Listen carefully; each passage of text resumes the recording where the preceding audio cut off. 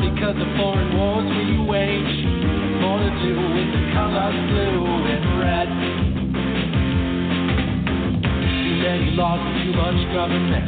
Can you tell me where the Constitution went? The Bill of Rights is just hanging by a thread. So many people try to cross the border. Politicians build a new world order.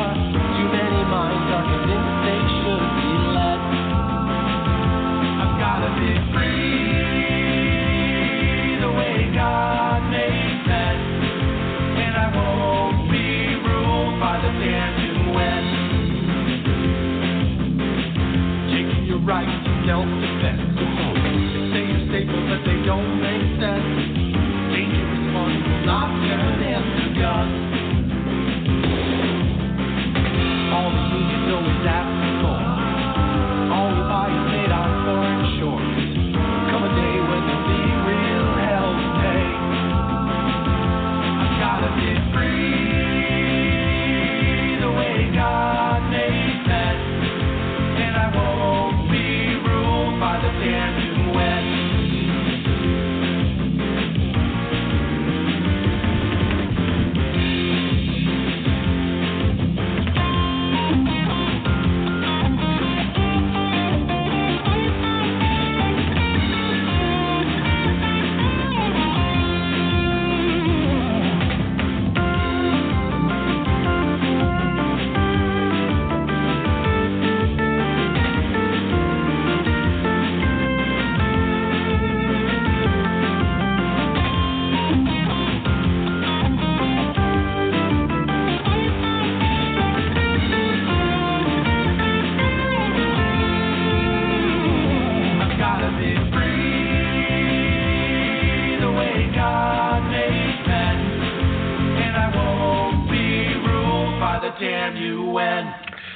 Hello and welcome to today's broadcast of Tap Into the Truth. Hope you're having a fantastic day with all the usual caveats, of course, regardless of who you are or where you're at or what you're doing. Now, those caveats, of course, are important. I hope you're enjoying the extra hour of rest you were able to get as we survived Halloween and went directly into Standard Time. But you know what? I'm not a big fan of the jumping back and forth, but I'm okay falling back an hour. I'm perfectly okay getting an extra hour. Gonna need it by tomorrow morning. I am so glad we started doing this on Saturdays instead of doing it on Sundays like we used to. That jump ahead was always a tough sell first thing on a Monday morning without at least a day to get used to it. Personally, I think we'd be better off doing it on a Friday evening myself, a little extra time, late enough that for most of us it's not going to matter, except for all those first responders out there having to do their jobs. But regardless, we've got all that going in, and we are certainly in the home stretch for the election. And as a result, I am bringing Mr. Ken Crow on board with us. In fact, I'll be giving him a phone call here in just a few brief moments. And we'll be talking about all things political. I'd like to remind everybody that just because somebody says something you may not agree with doesn't mean that they like it. Doesn't mean that if they tell you what they think's coming down the pike, it doesn't mean they're happy about it, okay? They're just trying to give a fair warning, as am I giving to you. Okay, so clearly here we are, ladies and gentlemen. It is the first day of November. Tuesday is the big day. Tuesday upcoming. Wow. I don't think we should wait anymore. I'm going to go ahead and give a call right here via Skype, bringing Ken on directly. So you guys just hang on. And as we get connected up, I always love doing this live. And we are. Hello. Hello, sir. Mr. Ken Crow, welcome to Tap Into the Truth. How are you? I'm doing quite well today, thank you, sir. The real question is, how are you doing as we are clearly moving into those final stages of the election day? Are you watching the nonstop marathon that is Donald Trump going from one spot to another for these last-minute rallies? I have been, and it has been a ball watching him. Poor guy. he was up in Michigan this morning. It was 10 degrees, blowing snow. It was cold. I mean, brutal. Chill factor's probably at 0 or below. And you wouldn't have thought, I mean, there were, I don't know how many people were there, probably 10,000 people. It was a rather small venue that, you know, he couldn't get as many into as they'd like to, but because it was a suburb, it was a far north suburb of Detroit. I had been up there before, so I was familiar with it. And it's Macomb County. And anyway, it was packed with Michiganders, and they were screaming their little heads off and freezing their butts off and loving every minute of it. Yeah, I watched the same one. I know he's got 4 more scheduled today. I think he's probably into one right now, if I'm not mistaken. But, yes, you know, it was I was sitting here. I was doing the maintenance on my computer systems, doing the last-minute stuff, and I was watching that. And one of the things that really stood out to me is that if you cared enough to pay attention to how Donald Trump communicates, he kept talking about how cold it was, and the way he was doing it, I'm sure a lot of people on the left are going to be like, oh, did you see him whining? No. If you understand Donald Trump, that was his way of acknowledging what a big freaking deal it was for that many people to have showed up on such a freaking cold morning, and it was great. It was I'm telling you, the wind right now, he's in Dubuque, Iowa. He's here in Iowa. He's probably 2 hours from me. And the wind is blowing, and it is cold. I mean, temperatures are mid-30s, and the chill factor is way down in the low 20s. And, I mean, and there's Dubuque's packed. You couldn't get in. I mean, it's packed. It was packed here the other day in Detroit. Or in Des Moines, and it's amazing. I've never seen this level. I'm an old guy, Tim, you know that. I've never seen this level of excitement, not even for Ronald Reagan. I mean, they loved Reagan. They would turn out, but nothing like this. I mean, this is insanity. This is blowing 16 out of the water. Yeah, I agree. Now, before we go any further in, since I just kind of called you up live and brought you on, do want to make sure that people, just in case somebody's not familiar with you, they need to know who you are. Ladies and gentlemen, this is Mr. Ken Crow. He is a political activist. He is a campaign expert. He is an unapologetic conservative and, according to some, a right-wing radical. He's a commentator, he's an author, he's the managing editor as well as the purveyor of the Conservative Daily Briefing, and that's just a little bit of who Ken Crow is. He's spent time on the ground with multiple candidates this campaign cycle and in previous, so the man does not speak from thin air. He's not your typical pundit. He's a man who knows full well and has experience on the ground to be able to read the tea leaves even when others, the professional pundit class, likes to step back and pretend like they know what they're doing. Ken has a really good fundamental understanding of how things are played. And so with all that having been said, I do want to kind of get back into that level of excitement because a lot of people are banking a lot on that excitement level, on the number of people showing up at these rallies, and then we turn around and we see the in-person attempts on the Democratic side. How much can you really read into that, though, when you keep in mind that the Democrats are the folks that are way more likely to still be scared to death of COVID and think they should be staying home and that they should be doing this virtually? Is this year, because of COVID, very difficult to gauge the true level of enthusiasm, or is this still genuine enthusiasm support as the recent polls from yesterday and today might insinuate that Trump is really picking up steam at this point? Well, I'm going to tell you, that's a $64 question, Tim, but you're going to have to give me 1 minute here to stop blushing after that. Oh, my gosh. Nobody's saying nice things about me in a long time. Thank you.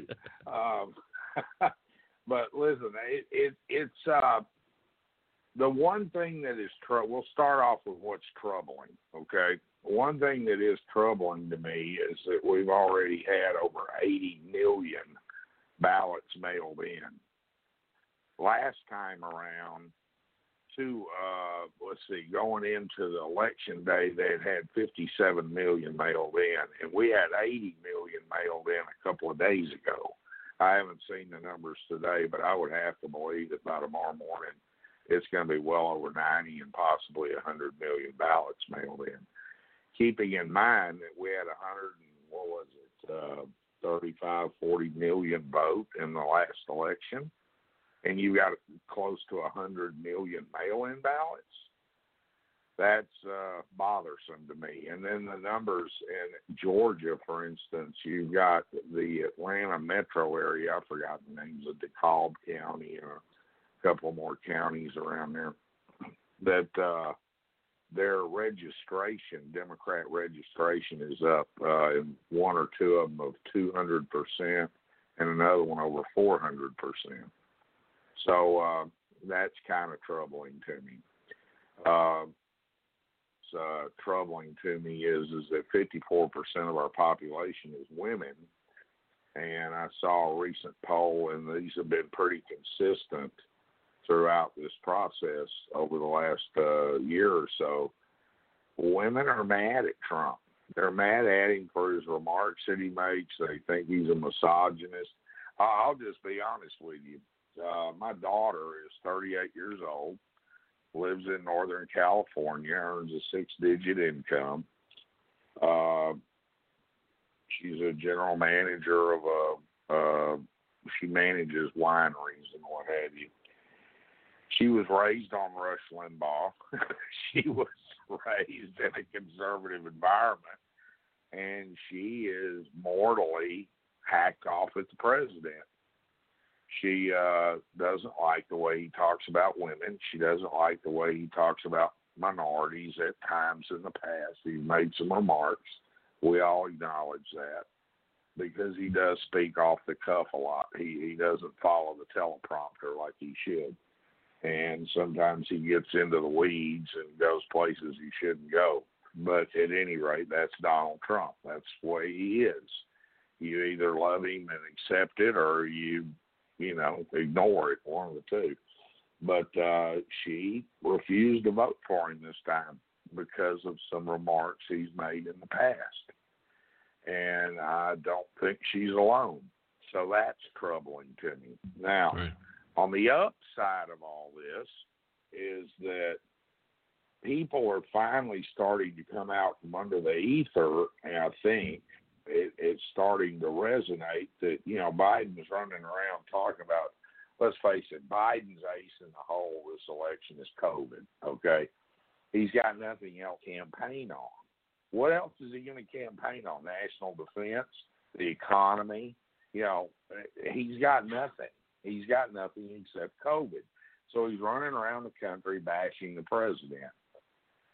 Sadly for America, the numbers are in his favor in terms of people getting sick and things like that, and it's concerning to a lot of people. That's why you have so many people out wearing masks and what have you. Yeah. And with that said, the argument that he's making is that Trump has failed in his defense, for America against COVID. Well, my question has been, and it's the question that I think everybody's starting to ask now, is what difference could he have made? Is there anything else? He didn't want to lock the country down. Trump did. Trump said, hey, look, this stuff's coming from China. We don't want any more Chinese airliners landing here. And he shut it down. Hey, this stuff's all over Italy and France. Tell you what, let's shut down Europe too. So he did. And then he calls out to the American people. He goes, look, we need ventilators. Who can make ventilators? Well, there was a couple of companies, I don't recall the names, you may know them off the top of your head, that stepped up and said, I think one of them was General Motors, shut one of their plants down and said, yeah, we can make these things. And they pulled a World War II. They retooled this plant real quickly and started making ventilators. Even the governor of New York held a press conference one day. I watched it. Said, thank you, Mr. Trump. Thank you, President Trump. You did a great job. You got us the money. You got us the mask. You got us all the supplies we needed. We are so grateful to you. And then he caught his breath and said, "Oops, I better not say that." Yeah, isn't it funny today? I hate to interrupt, but isn't it funny No, right you're fine. now? Isn't it funny right now? We can find Chris Cuomo on CNN denying that ever happened. You know, we can find. I don't know how he denies it, Tim. It's on videotape. I mean, I'm sure his network has it. You know. Yeah.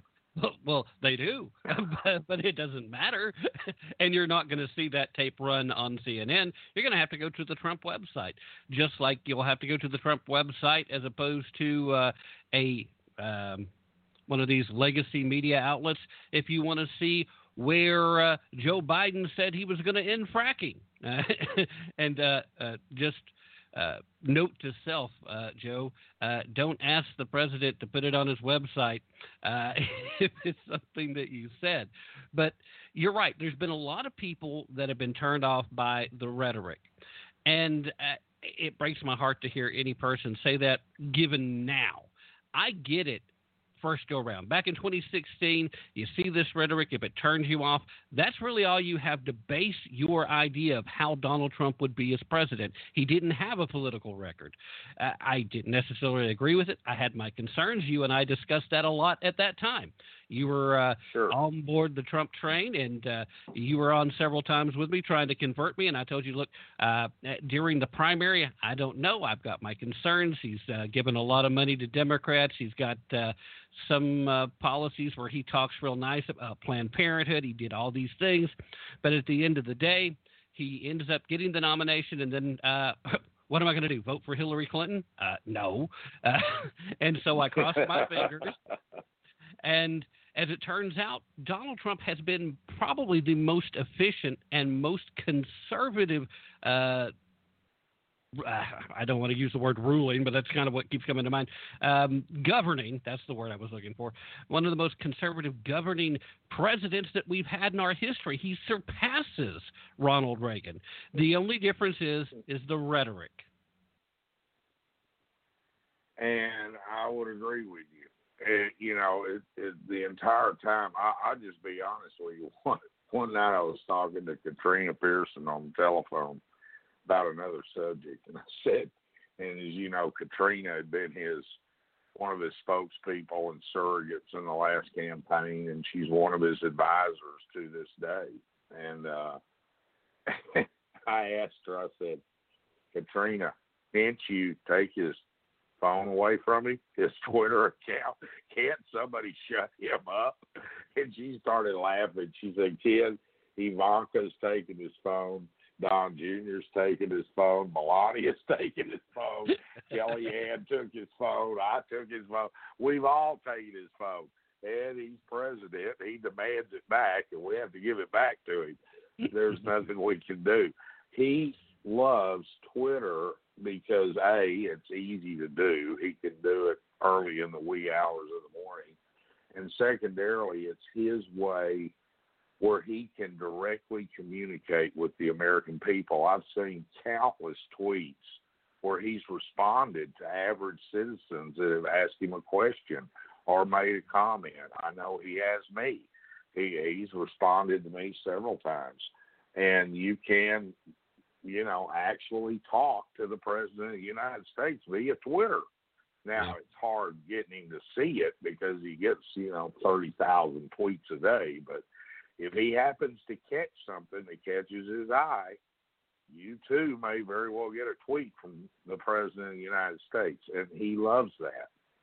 Yeah. So it's been his Achilles heel too. So. Right. It's been a strength. It's been a drawback. He's certainly not going to back away from it now. How would you rate the campaign in the last 2 weeks, though, from both sides? First, if you want to, because there's a whole lot less to discuss, start with Joe Biden. Feel free to start there. But I'd really like to get a feel for how you feel like the last couple of weeks have been handled going into this home stretch. The last 2 weeks for the Trump campaign have been outstanding. The messaging's on point. He's sticking to the script. He's got them. If you'll notice, all of his messages are essentially the same at each stop. He's got it all down. He's hitting the high points, the points that matter to the American people. He talks about COVID. He brings up the subject I did a minute ago. Okay, you got a better idea. What would you have done? I mean, what reality, what could you have done differently?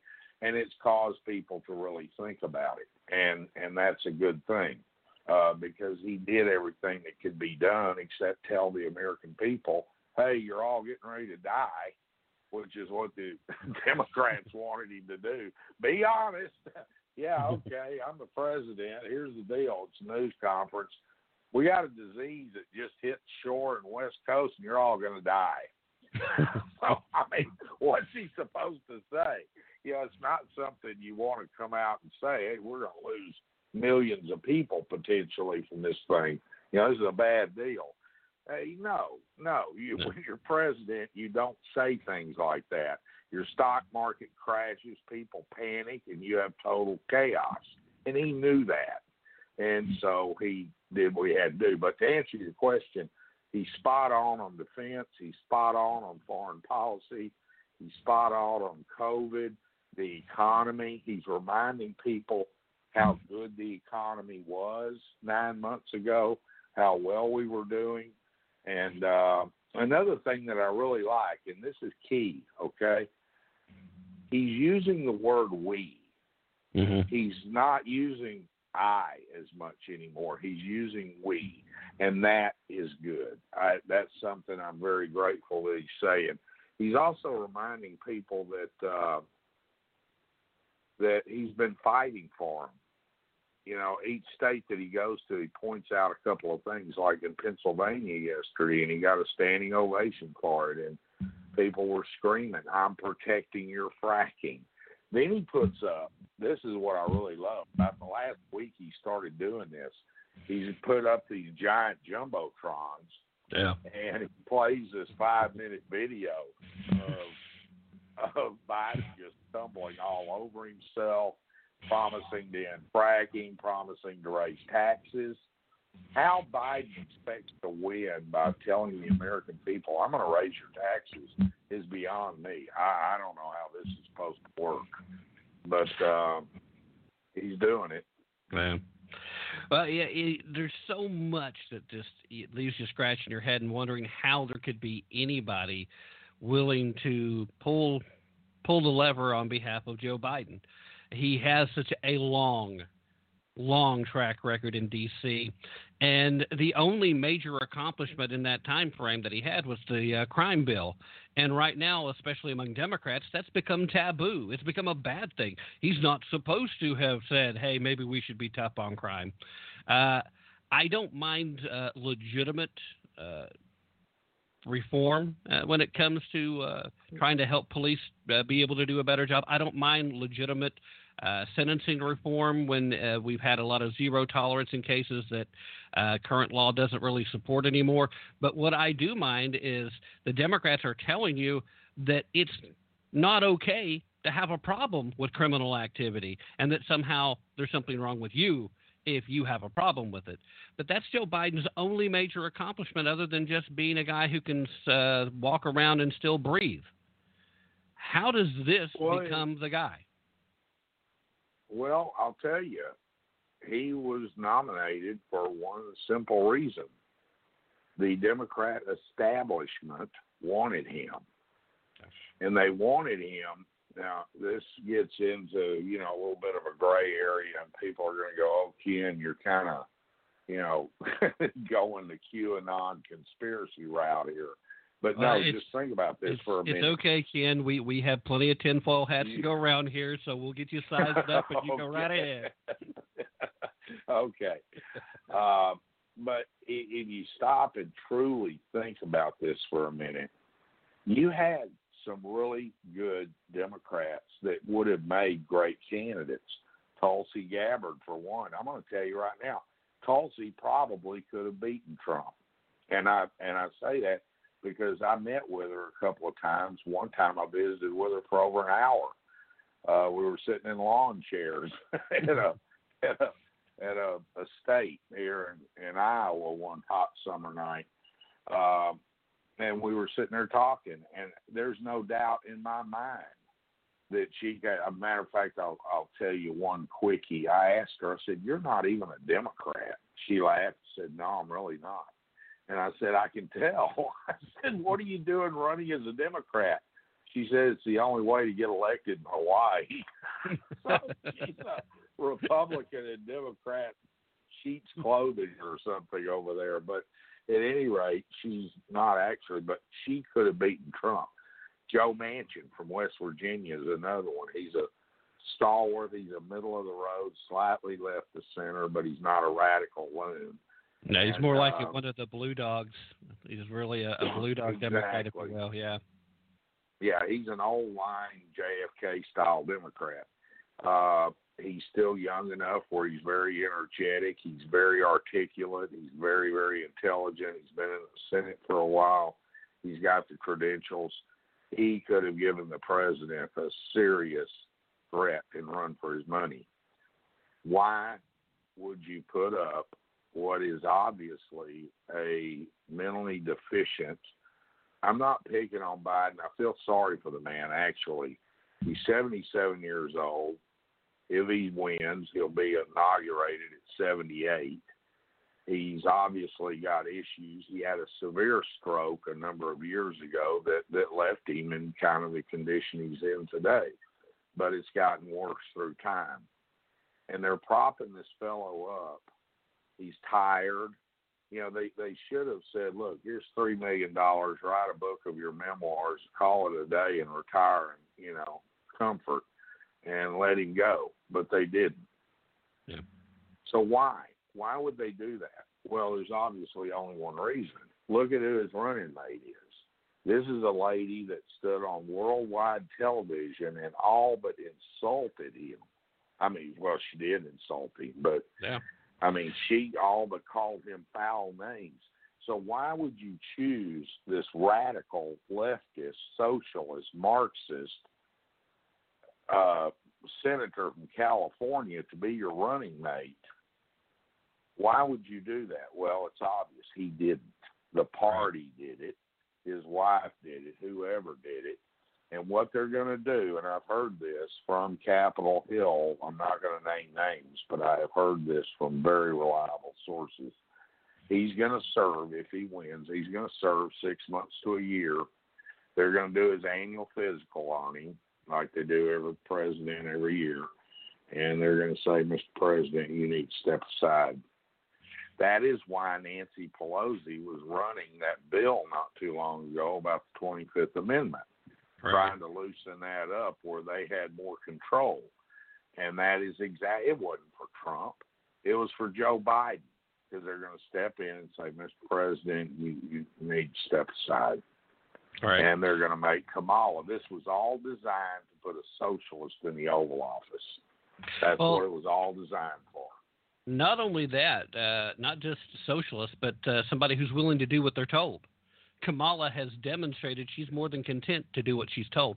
And one of the most telling things to me, Ken, about this whole scenario is the only time Kamala has even been asked about her feelings about Joe Biden, where she basically said, I don't want to say you're a racist, but Joe, you're a racist, and then turn around and fully embrace him and be a loving partner going forward, was Stephen Colbert. Stephen Colbert is the only one who had the nerve to ask that question, who's been allowed to talk directly to her. That tells you a lot. Ken, I want you to stay right where you're at. We've got to take the mid-hour break, and when we come back on the other side, we'll continue this conversation right where we are. In the meanwhile, guys, the rest of you listening out there, don't go anywhere. Ken Crow will be back with me on the other side of this. You stay, and we'll be right back.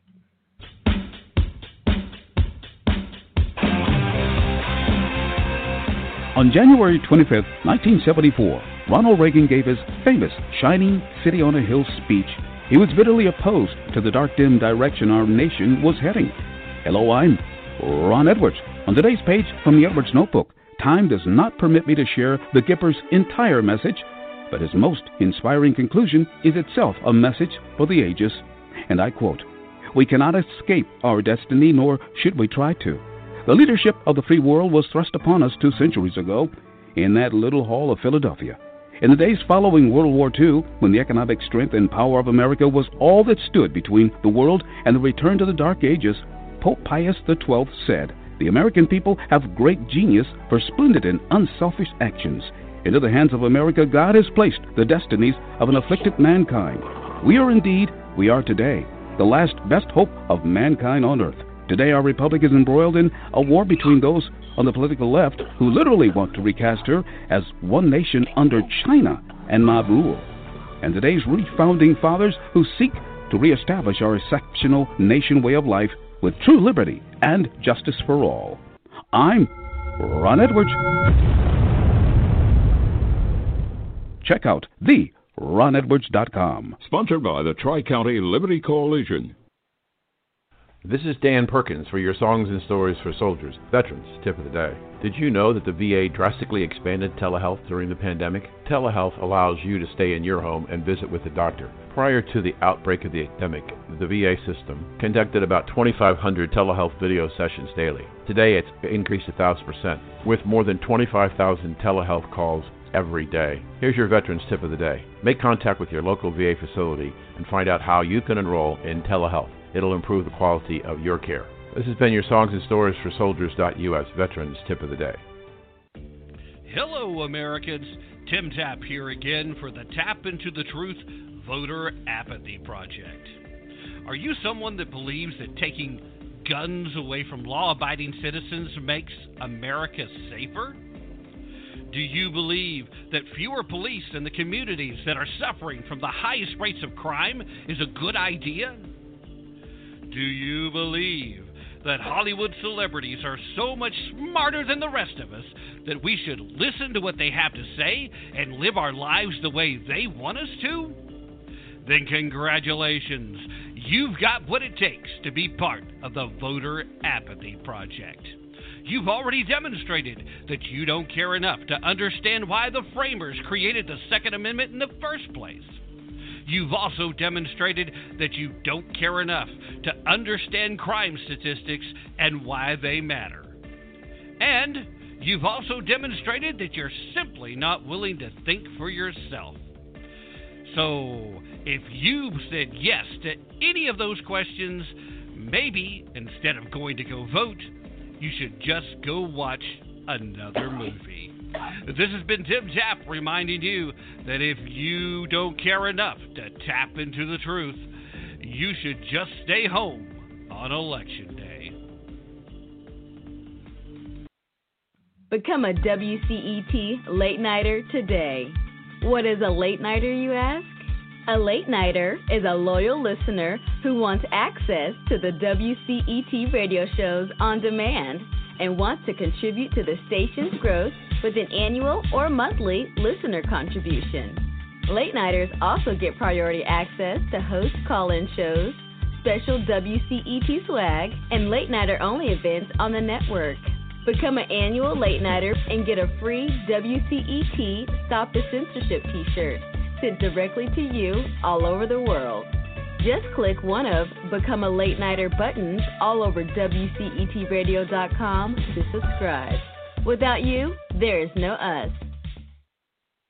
I listen to WCET every day because it's the most tremendous radio station in America.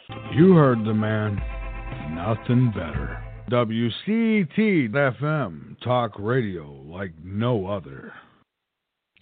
Yes, that's right. Mr. Michael Vera is laying out the truth right there. It is talk radio like no other. You are listening to us live, both at BTR and at WCET right now as we broadcast across the airwaves in Columbia, South Carolina directly, as well as worldwide on both WCETradio.com and WCET, the app. Not to mention all the other great places that you may be listening to us. Now, if you're one of the great listeners that are tuning in on one of the stations that rebroadcast the show, then you're not hearing us when we're live. The time of the live broadcast, of course, is November 1st. It's 2020. It's a little bit after 3:30 p.m. Eastern. So if you're listening at KYAH 540 AM, Utah's Talk Authority, or KDIL 105.7 FM in Kennewick, Washington, or KOII 94.5 FM in Flagstaff, Arizona, thank you so much for listening. And remember, you're always invited to come join us live and then re-listen at the regular time. If you're here live, the way that works, if you hop into the chat room, you can have some interaction with me and sometimes my guests, depending on how that interaction is, and then we'll have that discussion. And then you can turn around and tell all your friends, hey, listen to the show at this time because I'm going to be on. See how that works? It's kind of cool to be rebroadcast. Okay, so here we are. We're having a great conversation with Mr. Ken Crow, and we're, of course, discussing the home stretch, if you will, as we come to the tricks after the treats of Halloween that we all survived yesterday, and thank goodness for that. Whew. Ken, before we dive back into the topics at hand, I want to give you an opportunity right now to let everybody know where they can find your work. I mean, you're the author of some great books, Ego in a Tea Bag, still one of my favorite stories of how the Tea Party insider situation worked. You've got some other projects upcoming. We're looking for a release time soon. And you are the managing editor as well as the primary source and power, if you will, behind the great website Conservative Daily Briefing, where you're kind enough to allow little old me to be a contributor from time to time. So let everybody know where they can find all your work. Well, number one, you're not a little old contributor. You're a stallion when it comes to writing. At any rate, you are the secretariat of writing.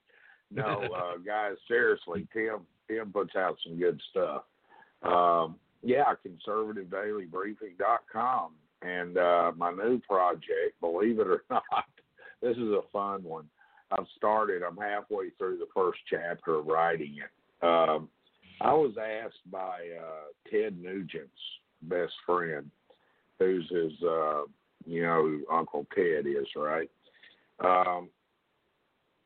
To write a fiction story. He thought it'd be really fun to write a fiction story about how the New World Order comes in, kind of like that movie where the troops are parachuting in and the high school kids, the Wolverines go save America. Only it's Ted that does it, and he mobilizes all of the militias around the country and becomes the general of the militia army and takes over and saves us from totalitarianism by the Chinese or somebody, and the guys in the blue helmets. So I've started writing it. It's kind of fun. It's kind of a cross between a Tom Clancy and an I don't know, but it's going to be good. I've got it laid out, and we're working on it. So, all right. And what's the latest with the accidental congressman? Well, I completed that book, and I gave it to the congressman and said, "Here." So he's making some tweaks to it and some things to it that he wanted to, and I guess he's getting it published. I just gave it to him. I have so much respect for that man. He is a stellar individual, and he was truly robbed partisan politics within his own party. I mean, it was the story that happened to them. And I'm going to tell you folks something. These parties, you got to watch them. There is some deep stuff going on within them, and it's not good. Yeah. So. And another one of the reasons why Donald Trump is so hated by people, regardless of what letter is at the end of their name, is he doesn't play that game. He still honestly believes the people should come first. And God bless him for that. Now, as far as the new book is concerned, that sounds to me like that could be more of a premonition from some of the things we're seeing as opposed to just a fun romp, because I got to tell you, Ken, things are looking kind of scary where we are at on a political basis at the street level. Now, I didn't mean to cut you off there, so I'll let you finish that, and then we'll circle back around to this topic. Well, I was just going to say you're 100% right. I mean, think about this for a minute. Seriously. Ponder this thought for a minute. Go back in time 5 years. This guy had the #1 TV show on. I believe it was on Sunday night prime time. I used to never miss an episode. I mean, I thought it was fun as heck to watch these celebrities make fool of themselves trying to sell cupcakes and all this stuff. He had a ball with that program, and he earned a lot of money off of that program. Everybody in America loved Donald Trump. He wrote, 4 or 5 number one bestsellers? Yeah. I mean, he had the number one TV show. He had a successful real estate empire. And everybody liked him. Yeah, we know. He used to go to Studio 54 and play with some girls. And, he was a rich, handsome businessman. And that's what rich, handsome businessmen in their mid-30s and 40s do, I guess. So a lot of that other was overlooked. And the day he announced he was running for president, all of a sudden, he's going to destroy America, and he's the most reviled thing on planet Earth. I want to remind everybody of one thing. How did this happen? Well, the real hatred began the day of his inauguration. And why? Why on the day of his inauguration did all of a sudden both parties turn against him? His own party did, not to mention the Democrats, and the media did. Why? Because he uttered those words, I'm going to drain the swamp. And the first thing he did, president, the first act that he did, is my memory serves me correctly, if I'm not senile, he signed an executive order banning lobbying. If you had served on Capitol Hill in any capacities above a senior advisor or a what's the word I'm looking for, where you run the office, you're the manager of everything, or a congressman, if you served in any senior capacity on Capitol Hill, you were banned for 5 years from lobbying. If you ever served in the West Wing, you were banned for life from lobbying. Now, this took away, what do these congressmen do? They go up and they serve 3 terms, about 6 years, and they get a gig because they served on the Armed Services Committee. They get a gig for $3 million a year from Lockheed Martin to be a lobbyist.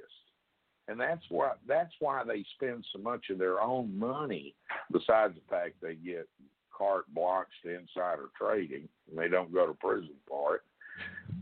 They do that as well as get lobbying gigs. And it's wrong. And he said this is wrong. And that's why our government is so far in debt. And we're in the position that we're in. A lot of it is due to these. You want to know why drugs? Look, hydroxychloroquine works. Hydroxychloroquine works to kill the COVID virus. You take that with zinc, and it strips it out of your lungs and strips it off your blood vessels. And everybody knows it. So why aren't we using it? We're not using it because the companies that manufacture it only sells for 5 cents a tablet. They want to sell the stuff that sells for $10 a tablet. And that's what they're out racing right now to create, is the $10 a tablet stuff. And don't be using the hydroxychloroquine. Even though they're using it, it's been around 75 years and they know it works. They used it in World War II.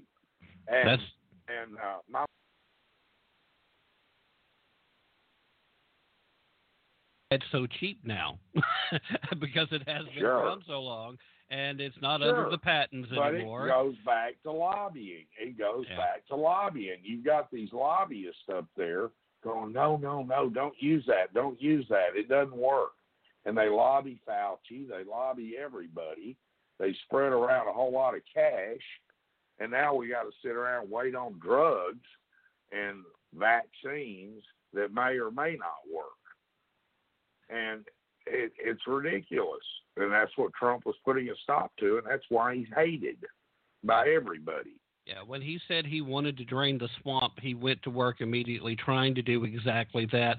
And everybody would have been fine. I mean, the Democrats are going to play like they hate him if they thought he was going to be the same Donald Trump that gave them millions of dollars. But the minute he actually showed up and tried to keep the promises he made, he's like, whoa, you're raising the bar. You're changing the whole game. We can't have that.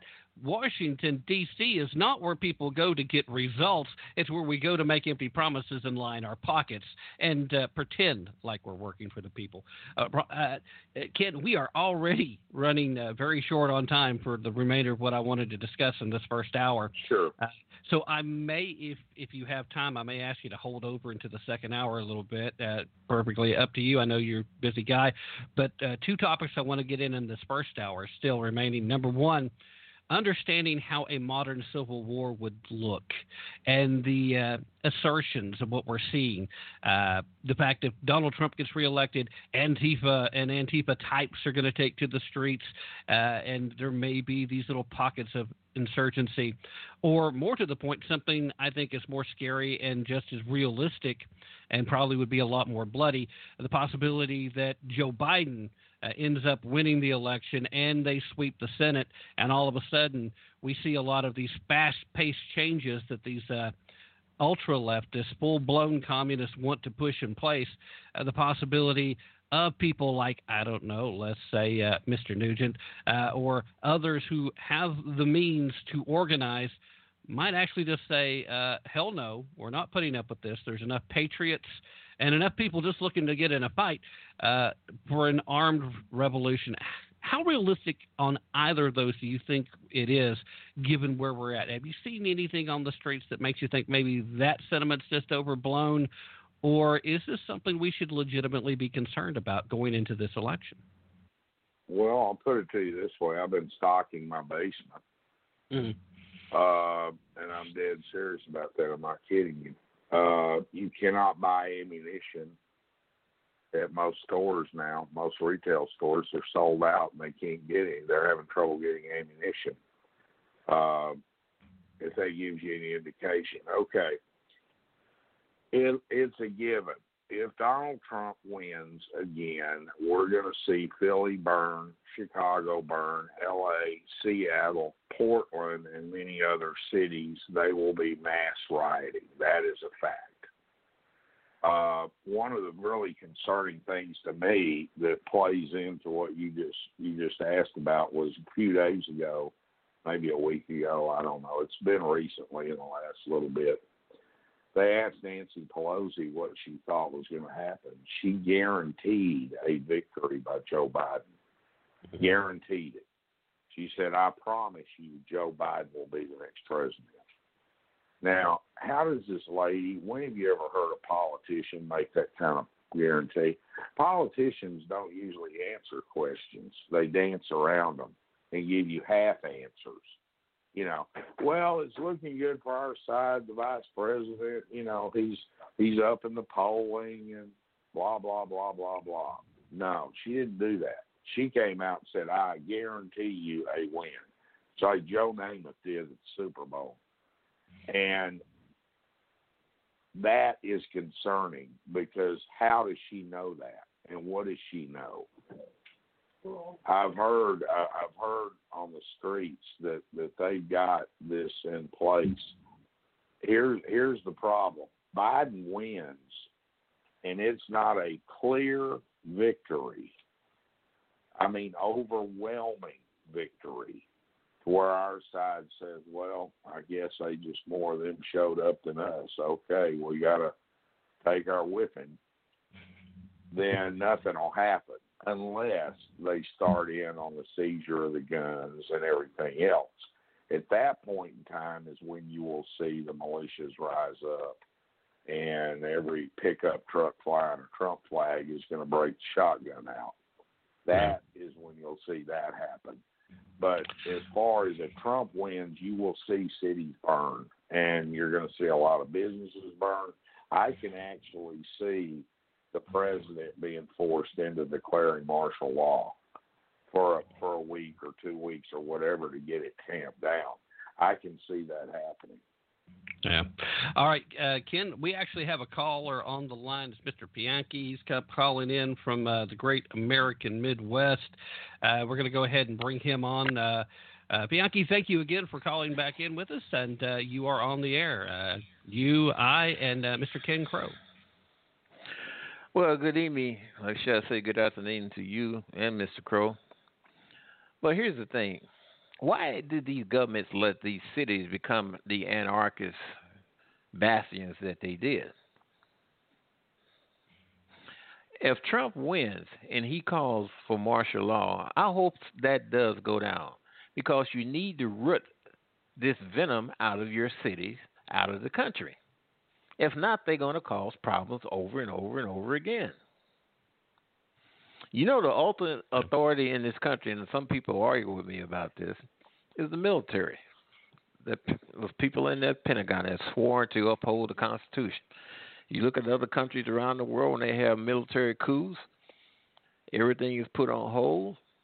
The leaders go in there and clean stuff up, clean out that ratchet media. Some people get put up against the wall.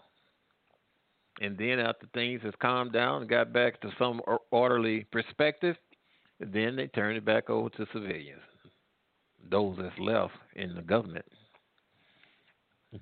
So the United States is in a precarious position. We're in a precarious position. The stuff that's going on, I never would have thought I would have saw that, but I could see it brewing the way things was going. There's been an asserted effort to destroy the fabric of this country. You know it. I know it. Other people who took part in it, well, they took part in it. And at some point in time, it's going to raise its ugly head, and we're going to have to either do what we got to do, or we're going to be subjugated. I'm sorry for interrupting you.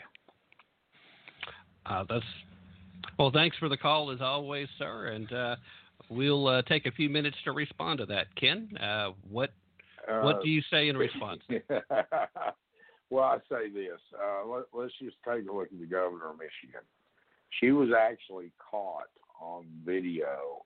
She was on a hot mic and didn't know it. And this has been, 2-3 weeks ago. They asked her why she was continuing with all this. And her response, I'm paraphrasing, so I don't remember exactly how she said it, but basically she was attempting to make everybody's life so miserable that they would hate the current situation and vote for a change. And that's what all this has been about in Portland, Oregon, Seattle, the state of California, New York City. New York City is now a ghost town. I mean, the streets are empty, the restaurants are shuttered, the city is, and Trump all but cries when he describes it because he loves the city. He helped build it. And they're ruining it. Cuomo's ruining it. And these lockdowns and shutdowns in these little pockets of areas, which your caller just described, is designed to make people's lives miserable so they will vote for Joe Biden and get rid of Trump. That's what all this was designed for. Yeah. But, you know, it's really more than that, too, though. It really is about continuing to move their agenda forward. It's about trying to normalize this kind of activity. And, you know, we've seen it slowly, very incremental. The leftists love incrementalism, and we've seen it from the very beginning. They use words like compromise, which sounds nice and reasonable, right? And the problem is here we are on the right side, and here they are over there on the left side, and then we meet in the middle, and what do? The conservatives pat themselves on the back for being able to find that common ground. And then the left side goes immediately twice as far to the left as they were and immediately begin demanding for compromise again. And at some point, you have to draw a hard line and say no. Otherwise, you start getting the normalization of those things that tear down our society, those things that tear down our civilization. And that's the basic fundamental building blocks, the nuclear family unit, the ideas that freedom of speech means exactly that, the idea that religious liberty means exactly that, the idea that there are limitations to the distinctions of what is and isn't art. All of these things, they're attacking the normalization. And our current normalization that's under attack goes towards this effort to try and push the idea that pedophilia is just another sexual orientation. We've been watching that for better than a decade slow roll, and now it's a major push on their their part. And we have all this social engineering coming at us from network television and streaming services like Netflix, and we can't get a break from it, and we get all these images. And if you dare to speak out, if you dare to be Ice Cube and say, hey, by the way, Donald Trump says he's going to help black folks, and he's laying out a plan, and he's taking my calls, and the Democrats only want to talk to me when they hear me complaining about them not taking my call, and now they want to talk to me for a photo op. No. People are figuring it out. They've become so obvious about it that now they can't deny it any longer. Ken, we've got about a minute and a half before we have to break down and reset the hour, and I'll let you have those closing moments right after I say hey to COG, who's joined us in the chat room. Glad to have you with us, sir. You honestly think I can say anything in a minute and a half? You really well, believe that? Well, I told you it would be a challenge. Told you it'd be a challenge today. No, I just, you're 111% correct, Tim. And I don't mean to patronize for your listeners, but Tim is right. And this has been going on since the 60s. And it's taken straight out of the playbook of Bill Ayers and Saul Alinsky and all these guys that have been doing this since the 60s. It started with women burning their bras. It started, full-on legalization of abortion. Abortion's been around for the millennia, but it was never done where Becky needed to go to cheerleading camp and didn't want to be pregnant when she went, so she just went down and got an abortion. It was never done for that purpose. We've gotten way offline. And after the break, I want to tell you about a conversation I had with a Methodist minister the other day, because it was a real interesting conversation. And our churches have succumbed to this new way of thinking as well, Tim. Yeah, it is tragic, too. That is another topic that I've had multiple discussions on. But we're going to say goodbye for those of you that are listening to the rebroadcast. Great stations like KYAH, KDIL, KOII. You guys usually only get to hear this program in 1 hour increments. So if you're enjoying this and you want to pick up where we're leaving off, be sure to tune in again. Same tap time, same tap channel, as hour number 2 will be broadcast again on the next day following. If you're listening at WCET or if you're here at BTR Live, don't go anywhere. Hour number 2 starts right after this, and Ken Crow stays with us as we go into hour number 2. Don't go anywhere. And I'm out for now. And for those of you I am saying goodbye to, though, I almost forgot. Guys, don't take my word for it. But definitely don't take their word for it. Be prepared to put in some effort, and most importantly, use your brain if you really want to tap into the truth. Stay healthy, stay safe, and, be smart, even if that kind of goes against your nature. We'll be back right after this.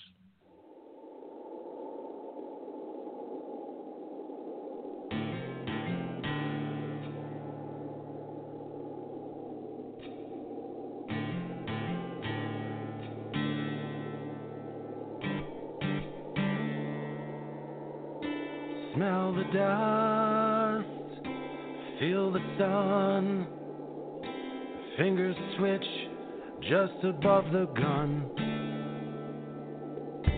Hear the wind cross the plain. There is no fear that I must contain, and I'm in the eye of the hurricane.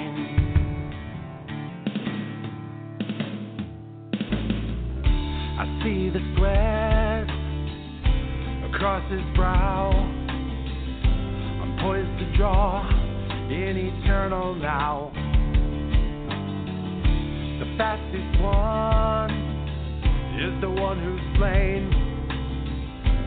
I still stand, got the better aim, and I'm in the eye of the hurricane.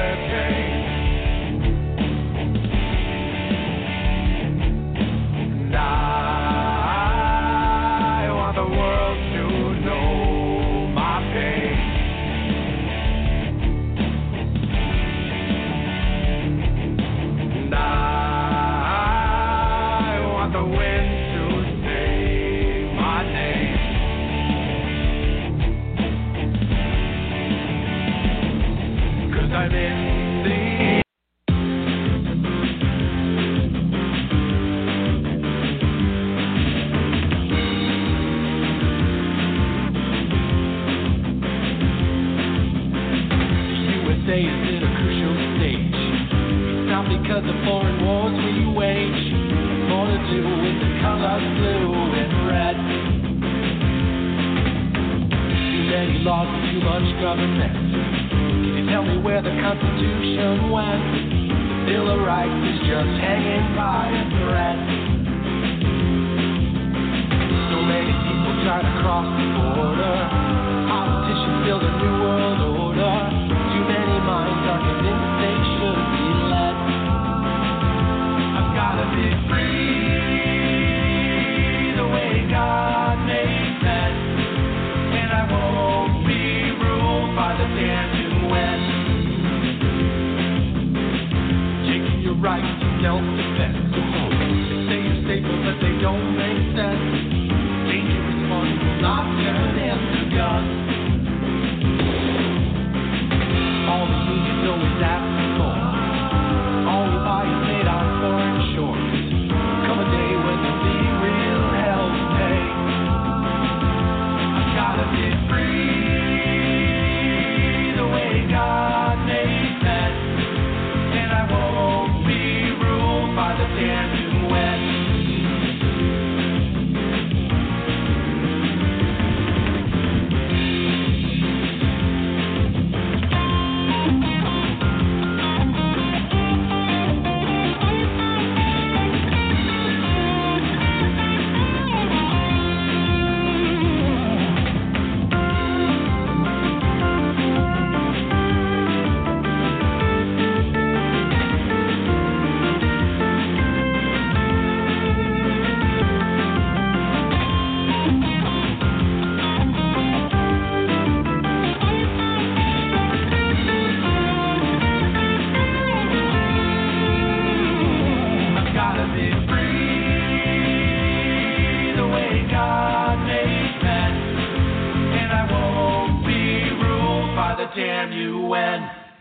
Hello and welcome to today's broadcast of Tap Into the Truth. I hope you are having a fantastic day wherever you are and whatever you may be doing, with all the usual caveats, of course.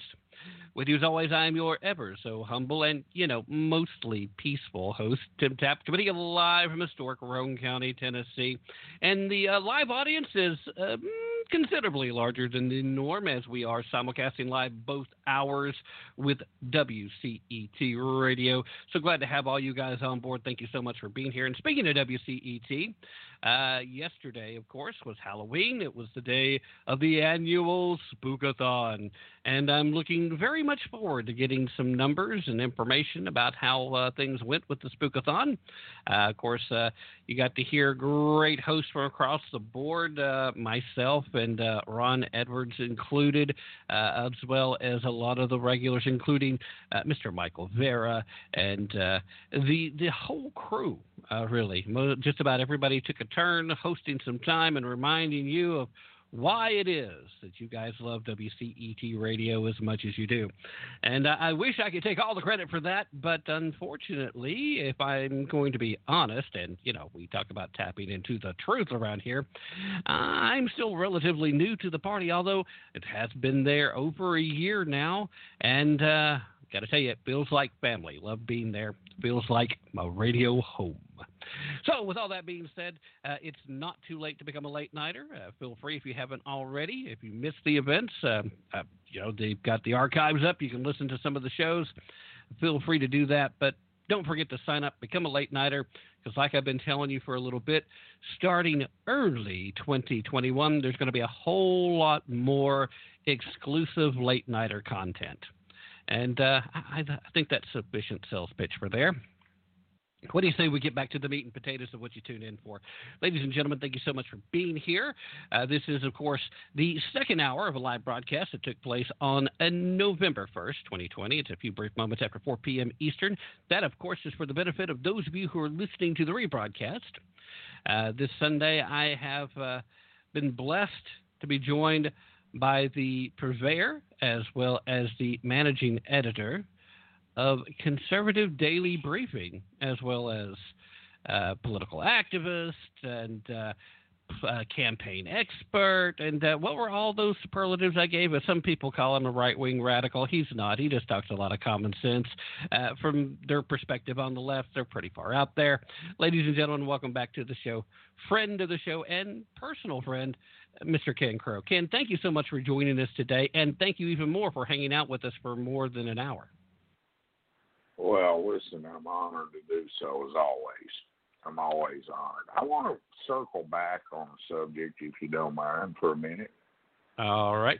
I want to bring you positive, happy news. Okay. We could use some. Go right ahead. Okay. The Des Moines left-wing radical newspaper known as the Des Moines Register did a poll a couple of days ago. They published it, I believe it was the day before yesterday. Maybe it was yesterday. You're never going to believe this. The Des Moines Register, of all people, now has Trump up by 7% in the state, along with Joni Ernst. She was a major Senate seat that I was extremely concerned about because the left, if you can believe this, in little old Iowa, has spent $200 million trying to win the Senate seat for Teresa Greenfield. And Joni Ernst hasn't spent near that much and is now up. So that is a bit of good news because we were really concerned about losing Iowa and concerned about losing that Senate seat. Now I'm hearing that Martha McSally is now up over Mark Kelly in Arizona, and Mark Kelly's led that race for the last year out there. Yeah. And she is now rallying at the last minute, no doubt due to some of President Trump's visits to the Grand Canyon State. North Carolina were neck and neck with Trump having a slight lead in North Carolina by 2 or 3 points. Florida, he's apparently way up. And now here's something really interesting. The Cuban population in Miami has not been breaking for Biden. The votes for early voting down there are way down in Miami. Mm-hmm. And they're very, very concerned because Republicans like to vote on Election Day. We're not afraid. We're going to go vote. And they're thinking that, and now, according to recent polling nationwide, the African American or black population and Hispanics are now running somewhere between 17 and 30% in favor of Trump, which will offset any losses by the mad suburban housewives that don't like the way he talks. So we may be in good shape here, folks. This may be turning out to be better than I was honestly, and Tim can tell you, 2 weeks ago I was nervous. I was very nervous. And I'm actually today feeling pretty good. Yeah. So, well, again, we had that conversation last week where we spent some time talking, and it wasn't a particularly sunshine and rainbow kind of conversation. There was a whole lot of concern. So yes, I will attest to that. But that's kind of where I was heading to start with in this next hour. I wanted to dive into your more specific projections and what your predictions were going to be, not just at the presidential level, but also in the Senate. That's absolutely vital, and in some of these House races too, because let's face facts. The House, if it remains in Democratic control, or if they gain more Democratic seats, it makes it very difficult to make anything happen. The purse strings, for the most part, any new spending has to come from the House. Even the Democrats who don't care much for the Constitution, they'll be loving that part of the Constitution at that point because that's how they're going to try and keep Trump from doing everything he wants to do. But with all of this in place, there was some real concern, even just a couple of days ago, myself included. I was on air talking about how I'm concerned about the prospect that I'm optimistic, but that there's real avenues where the Senate goes to the Democrats and where Joe Biden ends up getting the necessary electoral votes So with that in mind, and we'll kind of circle back around to some of the other things we've kind of touched on back in the first hour of today's broadcast after that. But with all that in mind, how do you see things playing out? Particularly, we'll start with the presidency since that's the big thing. What's your actual prediction? How do you feel this shakes out, and why? And I want to again remind everybody who's listening, that just because somebody says this is what they see happening doesn't mean they're necessarily happy about it, okay? It doesn't mean they're rooting for it. So nobody go crazy if Ken says something that doesn't exactly make us feel good. Just take it as motivation to go vote if you haven't already. Let's start with the presidency. How do you see things playing out as far as on Election Day, and how long do you think we have to wait to find out an actual winner? Okay, the actual winner will no doubt not, unless it just turns out to be a blowout on Tuesday night, where there's, it doesn't matter how many votes are out there, they're not going to matter. Mm-hmm. If that's the case, we'll have a result Tuesday night. If that's not the case, I'm not saying a Florida situation with Gore versus Bush, or I'm not saying that at all, but it does take a little time to count, 100 million mail-in ballots. So I'm thinking we're probably looking at a minimum of 3 or 4 days, maybe as long as a week, and we'll have a winner announced. If the mail-in ballots become a major issue, okay. Let's just take it the most important state. I do think Trump will win Florida. I do think he's going to win Florida. In fact, he's got a rally there tomorrow night, or maybe it's tonight at 11:30 at night at an airport outside Miami. So this guy is seriously working, okay? He started early this morning, and he's not going to finish up 2 in the morning. But pardon me. I see him winning Pennsylvania. They had a crowd last night in Butler, Pennsylvania. They estimated at 80,000 in the middle of the night, literally at 9, 10 o'clock at night. 80,000 people show up in the little town of Butler, Pennsylvania, to see him. Now, folks, people don't do that aren't passionate. They don't show up in the frigid cold in the middle of the night to hear a political speech unless they're passionate about who's saying the political speech. So I'm going to give Pennsylvania. I think I saw an interesting interview the other day. This fellow was doing a man on the street thing in Scranton asking about Joe Biden. All we've heard about is I'm the poor boy from Scranton across the tracks and all that. Scranton doesn't even like him. He's never done anything. He wasn't there that long. So his ties to Pennsylvania apparently have dwindled significantly. And I see Trump pulling off PA.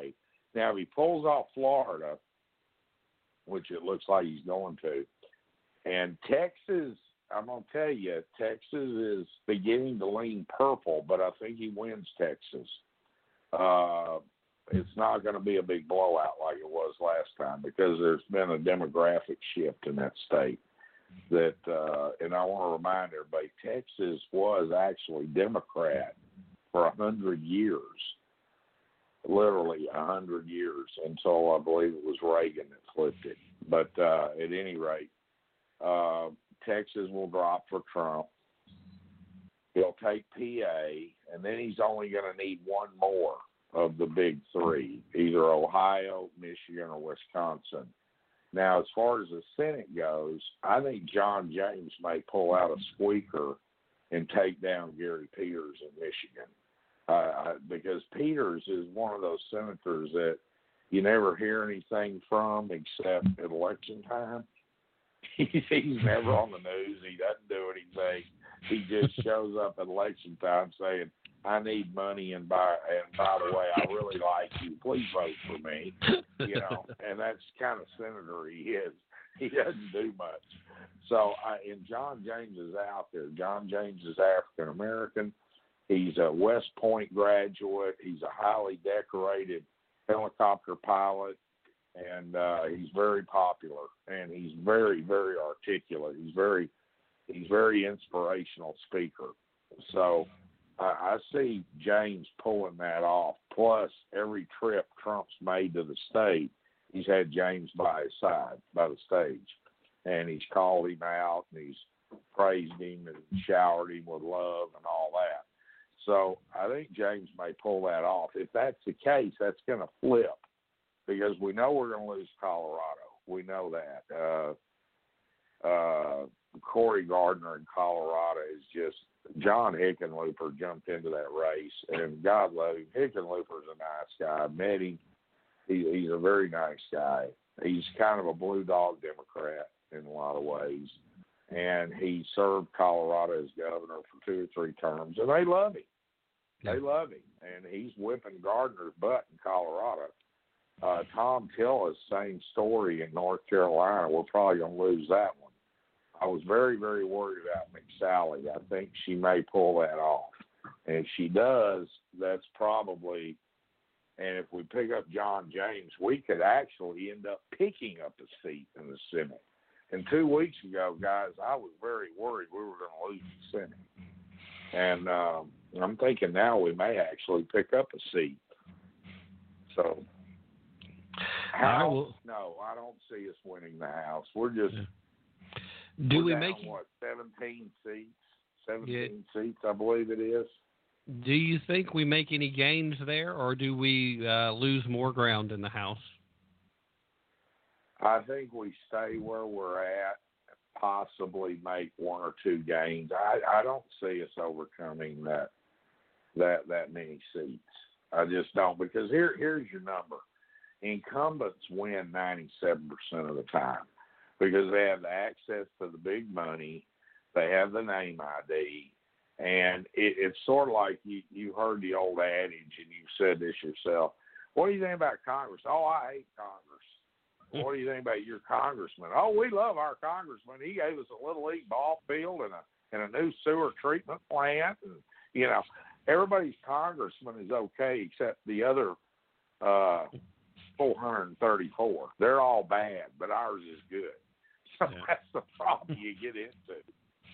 Yeah, it doesn't matter how many times your guy voted with all those other bad guys either. It's just like, I didn't know that. Yeah, he gave us that ball field, that new sewage treatment plant. We love him. Yeah. So that's what you get into. So anyway, I don't see us taking the House back. We could make a little inroad into it. Now, I will tell you, next election, you're going to see the House flip. If particularly if Trump doesn't win. If Trump doesn't win this, you're going to see our House flip by probably 40 seats. Yeah. And we'll take the House back. Well, yeah, that does kind of coincide with the trend that we've seen the last few change of parties residing at 1600 Pennsylvania Avenue. They'll have 2 years. They can do pretty much whatever they want, carte blanche. And then all of a sudden, they're like, well, no, we're not liking how that's going. And they vote the other way. And that's probably a good thing. That's why we have the system set up the way it is, to prevent too many people from pushing too far too quickly. And I'm sorry, go ahead. I was just going to say, America, that's you're 100% right. We were set up that way. And it's a balance of power. And Americans don't typically like one party controlling everything. And you've seen it throughout history. I mean, it happened with Kennedy. It happened with Nixon. It happened with Reagan. It's happened with all of them. And it doesn't matter how much they love the president. They don't want the president to have total 100% control of everything. Yeah. And they want a balance of power in there.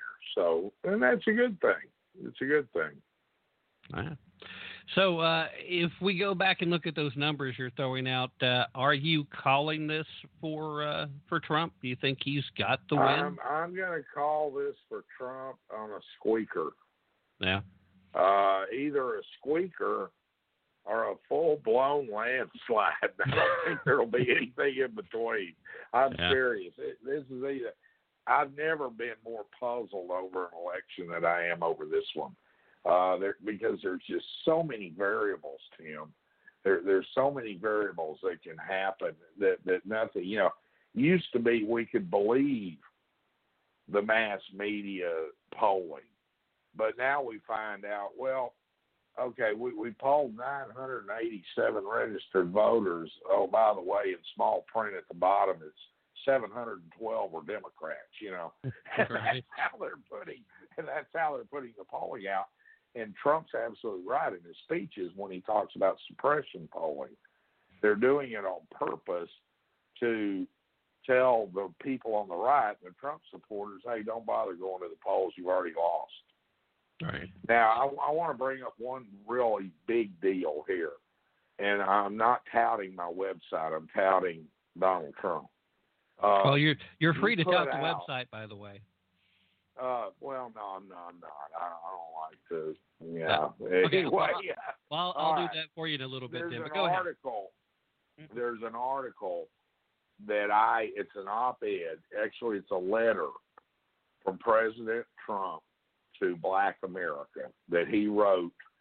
He put it up day before yesterday. It's on the Republican website, and I copied it and republished it today, and this letter needs to go far and wide.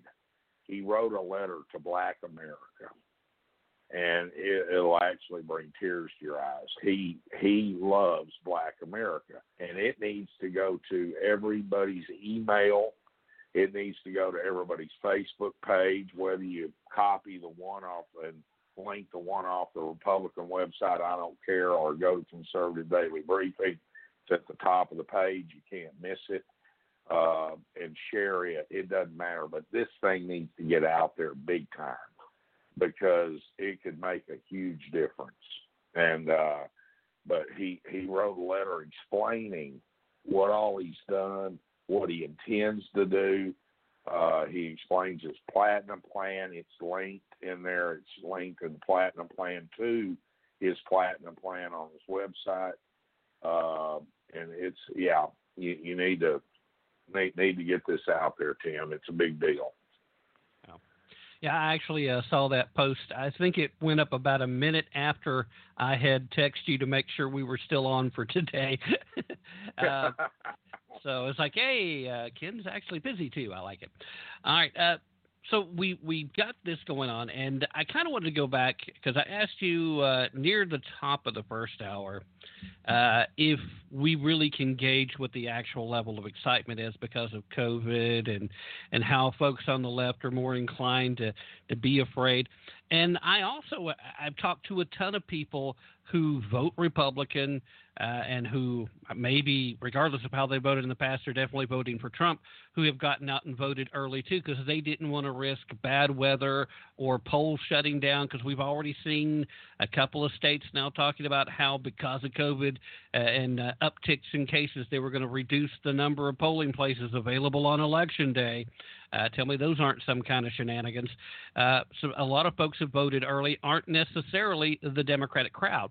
But there's so many things that's really hard to gauge that excitement level. I think it's clear-cut, easy to see excitement for Trump. Can we read too much into a lack of excitement about Joe Biden, or is this a expected response to COVID that nobody's showing up at the Democratic rallies? No, I think you're getting, well, there's two things going on with Joe Biden. Number one, there is not the excitement. How do you get excited about a guy that speaks in word salad? I mean, seriously, I don't mean to be disrespectful to the man. He was our vice president for 8 years. He served the country. But let's be real. He's got issues, okay? And everybody knows it.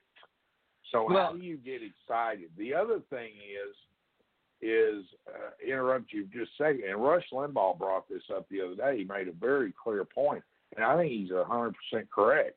The Democrats are not pushing his rallies. They don't want the flaming eco-environmental people and Antifa and Black Lives Matter and everybody showing up at his rallies, because that's very bad optics for him. Yeah. Think about who his base is. I mean, his base is a bunch of whack jobs. That and the fact that they like being able to deny all the gaffes and all the, again, the word salad, as you put it, when he starts going off the rail and tries to call Donald Trump George and all these things that we've seen just recently. But, yeah, I mean, don't clearly. Don't forget he's running for the U.S. Senate again. Yeah, for the, what is it, the third time now? For the third time he said that? He keeps running for the Senate. Go ahead. And that might be a good place for him to run again, because he'd fit right back in there. But, I do try not to – I think all the early voting is not as much of a concern, though, because I do think a lot more conservatives are voting early this time, and a lot more people who were going to have to vote by mail did so also, because there was a lot of fear that a lot of these polling places wouldn't make themselves readily available. And in some states, that seems to have been a justifiable concern. So I don't have that same concern in an ordinary year. If this had been an ordinary year, or it was only people voting for the Democrats that were voting early, or, the usual 60, 40, 70, 30 breakdown that most early voting does, then I would be really, really concerned, because that's a lot of ground to try to make up on a day where maybe you get your chance to vote or not if you're going to do it in person. But this year, more than I've ever seen, I think a lot of people have went ahead and done the early voting in an effort to make sure that they're counted. And I know a lot of conservatives, and I know a lot of Republicans, and I don't necessarily automatically make those the same thing, because clearly they're not. But I know a lot of folks that have voted for Trump, and that was the reason they showed up, that have voted early. And I think that's really part of why we're seeing this record-breaking early voting now, is because the folks who normally wait till Election Day aren't. So I kind of take that as I got one more happy thought for you. I know some Democrats that are voting for Trump, black Democrats, that are voting for Trump for the simple fact that they saw the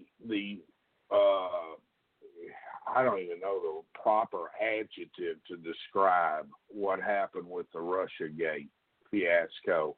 They saw that, and they know that it was all fabricated, and they know that it was all lies, and they saw what was. I honestly think that Mueller and the Russia investigation is coming back to haunt the Democrats as well, because people saw that, and the end result was, you got to be kidding me. We just spent 2.5 years and $40 million on this, and it was all lies. Every bit of it was a lie. Seriously? And that's what people are saying. And I've heard that quite a bit, Tim. I've heard it from quite a few people. They are not happy about that. If it had been a legitimate thing, then fine, do it.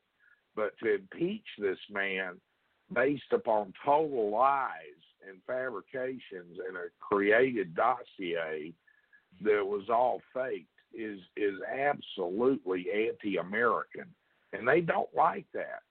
Yeah. I think, too, here recently with the Hunter Biden laptop story being treated like it has been, I think a lot of folks on the left side of the usual voting aisle have also started to realize how much they really are being lied to and manipulated by the media, because for 3.5 years, any anonymous person who wanted to whisper in the dark something negative about Donald Trump, they ran with it. It was a major story. And then something that seems to be fairly well documented that Hunter was involved with questions of how much Joe may have been. And I have to put the disclaimer out, although I think most of us know Joe got his percentage, he got his cut, but so far there's not enough proof of that would hold up in court. So we have to be careful how much. But that doesn't mean you hide the story. It doesn't mean you run from it. And a lot of people have seen that too.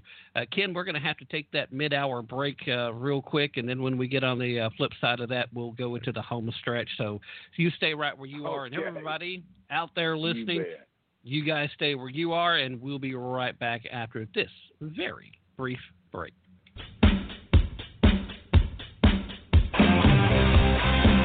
And yet, another reason why Joe Biden should not be President of the United States of America. Hello, I'm Ron Edwards.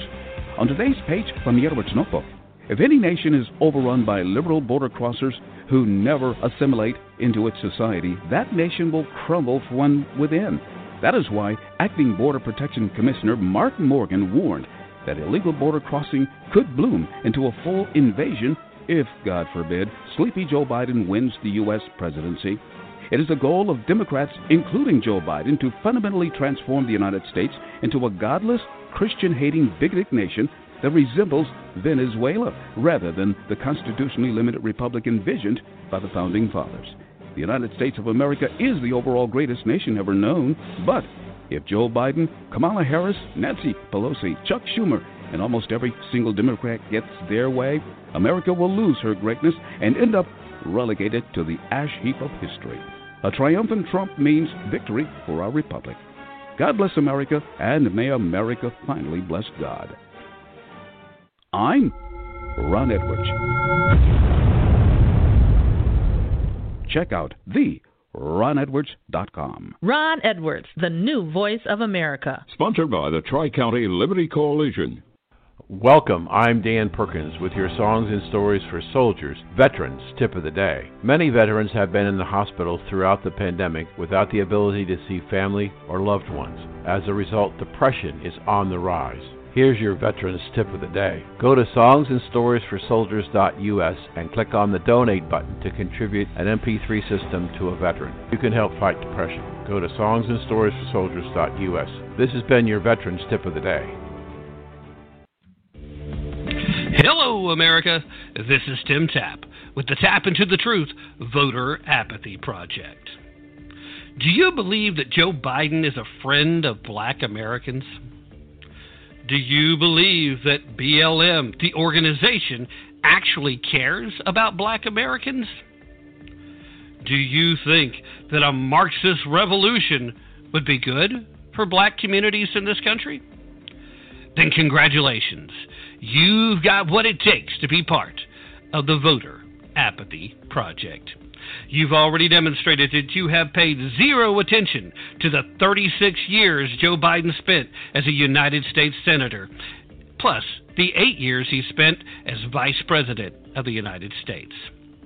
You've proven that you've not been paying attention to black Americans being killed at a record pace during recent riots and violence in great American cities, plus the usual stuff in Chicago. You've also not been listening as original Black Lives Matter organizers have been leaving the organization publicly, announcing that the movement has been hijacked. And you've also not been paying attention in history class when the conversation of Marxist communism, Marxist socialism has been taught. Because if you had, you would know that not only have more people been killed in the name of Marxism than any other political movement in history, but that it is indeed openly racist, specifically directed at black people. Yes, that's right, ladies and gentlemen. If you said yes to any of those questions, maybe you should go back to 8th grade history class. This has been Tim Tapp reminding you that if you don't care enough to tap into the truth, maybe you should just stay home on Election Day.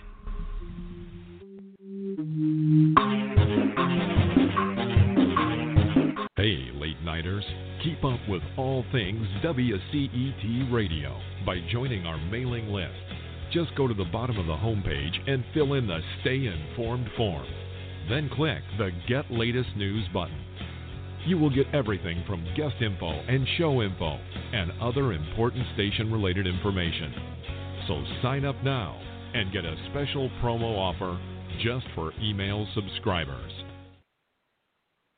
Late Nighters, make sure you like and follow WCET Radio and all our shows on social media. Just click the channel you want at the top and bottom of our homepage. Then be sure to share with a friend and ask that friend to do the same. And you become the resistance. And boy, oh boy, do we need the resistance now more than ever. The counterculture, the resistance. Who is it? It's conservatives, ladies and gentlemen. I remember when conservatism was the culture. Barely. I'm not that old. Sadly. Sadly, we are the resistance. We are the counterculture. And there is hope. There is hope. I've seen a lot of reasons to feel positive. Look forward. But ladies and gentlemen, quick reminders. If you have not yet already, if you're a listener to WCET and you haven't become a late nighter yet, what are you waiting for? All right. Also, want to give quick reminders to the folks that in today's show description, there is indeed a link that will take you directly to Conservative Daily Briefing. And if you are listening via podcast, you can look in the show description. And if the link doesn't work, I did put the full link underneath it, so you can just copy and paste it and put it in your web browser. Same thing for the fine folks at My Patriot Supply and for Hero Soap. It may be too late to get your supply, your 4-week food supply, if you were to need it. So I hope you have not waited till now to place that order. But you know what? Better late than never, and maybe if things work out just right, you can get it on its way.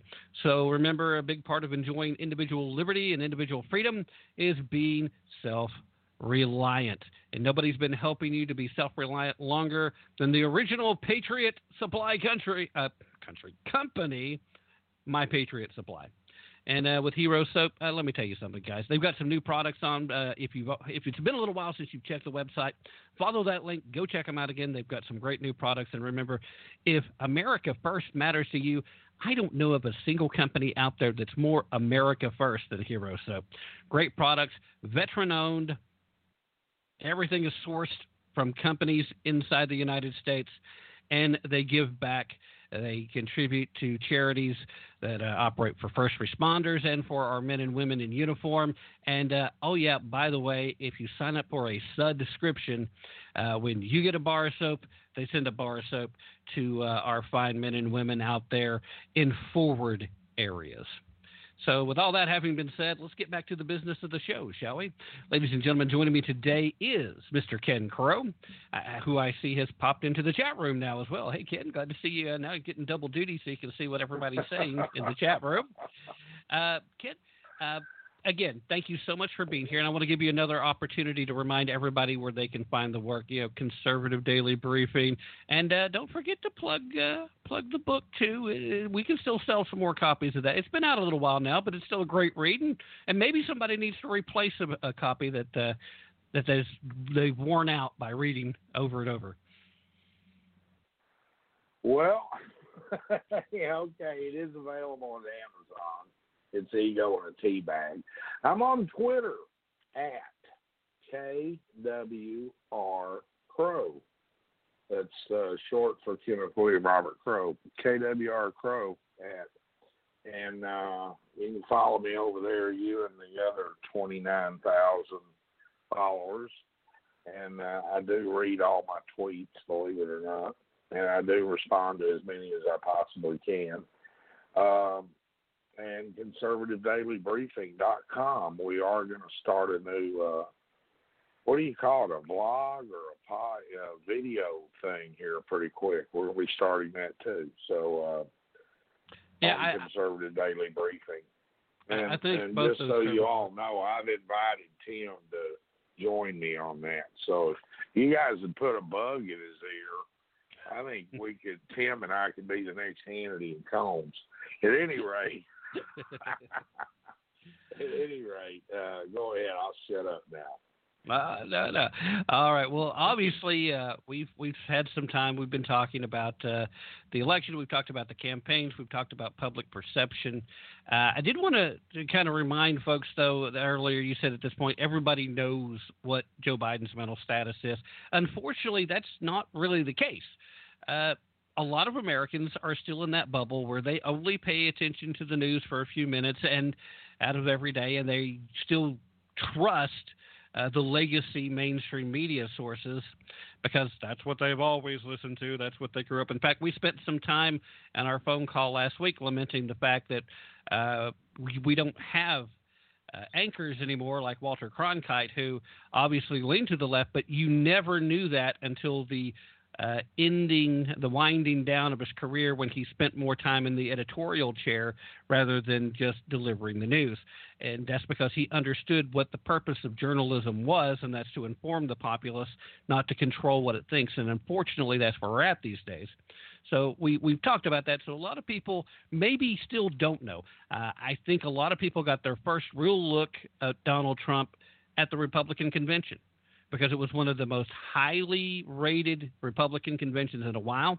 And when they saw people like the business owner, the former Cuban descent down in Florida, who stood up and said all these great things about Trump, when they saw Herschel Walker talk about how he's been a friend with Donald Trump since the days of the USFL, it's when he came in to know him personally and realized that this guy is a great guy and he cares about people genuinely and cares about the country. That was the first notion, the first inkling that any of these people have that maybe the media has been lying to them. So not that necessarily everybody knows the shape that Joe Biden's in. But we were also talking about perception back in the first hour, and we had to kind of shift gears because of the hour breakdown. And you had wanted to discuss a conversation you had with the minister, because what we were talking about was incrementalism and the normalization of things that are detrimental to our society as a whole. And I wanted to give you an opportunity to go back and have that conversation too, because I think it's a pretty important conversation to share too. Well, first of all, I want to thank, I don't know who COG is in your chat room, but thank you so much for the very kind words. I don't know if it's a sir or a ma'am, but I'll just say thank you. It's very kind of you to say that. I've done several articles on this over the years, and we wonder why our society is in the shape that it's in. And meaning we have guys dressed as girls, 3/4 naked, dancing down the middle of streets and parades and kissing, and we've got guys dressing as women going to the restroom with our 12-year-old daughters at Target. And how did we get to this point? I'm not picking on gays particularly, but what I am saying is just the entire moral degradation of our society has been overwhelming for the last 30 or 40 years. We're doing things today in this country when we've legalized things that 50 years ago, 100 years ago, had you asked an American that this would be happening, they would have gone, not on your life. It's our morality in this country is disintegrating. And I reference Rush one more time real briefly for 10 seconds, but he made a comment many years ago on the radio. I was driving somewhere and I listened to it, and he said, if you want to know what's happened in the country, look no further than Roe v. Wade. Because when the government says it's okay to murder babies, then there's no longer any respect for human life at any level. When you can take an innocent, helpless infant and do that to it with no repudiation, and it's legal, and the government said, oh, by the way, here's money, we're even going to help you pay for it, you've reduced the respect level for society. So I had this conversation with this minister, and he said, what do you think caused all this? We were sitting in a barber shop, and I said, you did.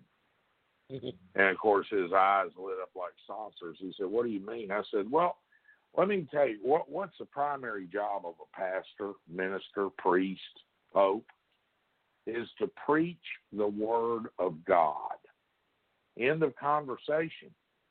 And what you guys did by accepting Lyndon Johnson's 501c3 is you no longer give guidance as to who to vote for. There was a time in this country when pastors would stand up before an election and say, okay, this candidate over here, he believes in this, which is biblical. It's godly. He believes in this, and this. So I'm going to suggest to you guys, I met with the man. He's a good man, blah, blah, blah. I'm going to suggest that you vote for him next Tuesday. You guys can't do that anymore because you sold out God and the Bible and the nation for tax exemption. And you no longer stand up. And I said, furthermore, go to Wikipedia. Again, I'm not picking on gays, okay? You are what you are. But when the Word of God says this, and you don't endorse that, and you say, no, it's okay for Larry and Steve to get married, which is what nearly all of your mainstream religions have done. Episcopalians, Presbyterians, Methodists, Baptists, they've all done this. You're no longer speaking for God. You wonder why attendance is down in this country. It's because nobody respects what you're saying anymore. Because you're not preaching God. You're preaching political correctness and acceptance of everything. And that simply cannot stand. You destroy the morality base of a nation. And that's what you guys have done. You're even ordaining openly gay priests. All of you are. Again, I'm not picking on gays, but we know what God said about that situation. I mean, he even firebombed a city one time over it. He did. Yeah. I hadn't heard it put quite that way in a little while, Ken, but you're absolutely right. That is exactly what happened. Well, yeah. So when you're a minister, I'm not saying go out and beat them and hate them and all that. I'm not saying that at all. We're supposed to love everybody, and we're supposed to pray for them. But in turn, you do not have to condone the activity when you're a minister. Yeah, ultimately. And that is what's happened in this country. Ultimately, when it comes to the standpoint of the Christian, when we speak out against the activity, we're not condemning the person. The whole idea of love the sinner, hate the sin is the mentality. We don't, well, I can't speak for everyone, but I can speak in general terms as the philosophy, and I can speak for myself. We don't hate the people regardless, but we do love the Lord and we love the Word. To make it feel like we're not just sitting here picking on a group of people, let's turn back around and look at the idea and the notion of abortion, which is kind of where we had started that jumping off point, because you were talking about Becky trying to make sure she could have a good time at cheerleading camp, had to go have her abortion on demand without her parents knowing about it before she went to camp. That's not something that would have been allowed just a few short decades ago. It's like the idea that the government should have that kind of power to allow your child to do something without your parental knowledge is a usurpation of parental rights. But the notion here is there is a group of people in this country, most of them tend to have a D at the end of their name, who honestly believe the only power is derived from the state. That's why they don't like people of faith, and that's why they don't like parental rights. That's why they don't like the idea of natural rights. They want you to be dependent on them, and they want you to just say, yes, sir, no, sir. Sorry, I didn't jump high enough when you told me to, sir. And that's supposed to be your place. We literally have Democrats, the whole plan, the entire plan that Joe Biden has put out before us is be happy we let you keep any of it. And we're talking about your money. But they don't see it as your money. It's their money. Be happy they let you keep any of it. Because ultimately they may say, we're not raising taxes over anybody who makes less than that. But the numbers don't add up. Just do the math. 50 Cent did the math. And for all of 2 days, 50 Cent was out there saying, I ain't voting for Biden because I don't want to be 20 Cent. Now he didn't have the nerve to keep it up. Chelsea Handler comes out and says one of the most racist things that I've heard. I had to remind him he was a black person. No, Chelsea. I know you're trying to be funny. You're supposed to be a comedian. Been a while since I've heard you be funny, and hopefully you're thinking that was a joke. But that's the kind of joke that if I said it, I would be banned from public life forever by your council culture. And you tried to bully him and push him down. And I want to give props to Ice Cube while since I'm talking about, I would have never thought 50 Cent would have backed down so quickly. I want to give full props to Ice Cube for not only standing up, but continuing to defend his position and then telling Kamala, no, I'm not going to get on a video call for you because I know that's just a campaign thing for you. Well, I tell you, when I was in Detroit managing that congressional race, I called up a friend of mine from Birmingham, Alabama, who founded Frederick Douglass Republicans. His name's K. Carl Smith. And he's brilliant. He's absolutely brilliant. And we had some long talks about this. And he said that what's happening is that the black America is finally realizing that they have been held hostage, that they're not Democrats. When you look at the family unit and the culture and what they actually stand for, I'm not talking about the street thugs. I'm talking about the ones that actually work and have a wife and kids and things like that. They're not Democrats. And they've been sold a bill of goods, and they're realizing that, and they're starting to. And that's why you're seeing the 50 Cents come out, and I don't know the names of a lot of these guys, like Kim Kardashian's husband, or what's his name? Yeah, Kanye West.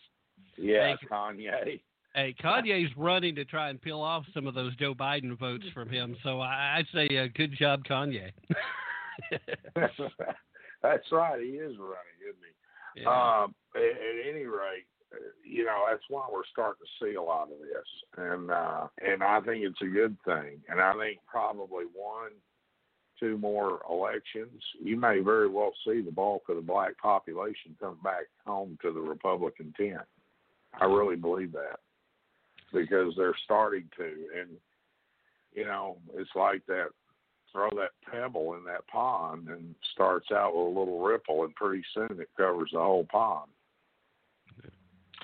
Yeah, I'm certainly looking forward to the day that a lot of people realize that they have just been sold as you put it, a bill of goods, as I tend to put it, a pretty dream that has a very ugly underneath the veneer.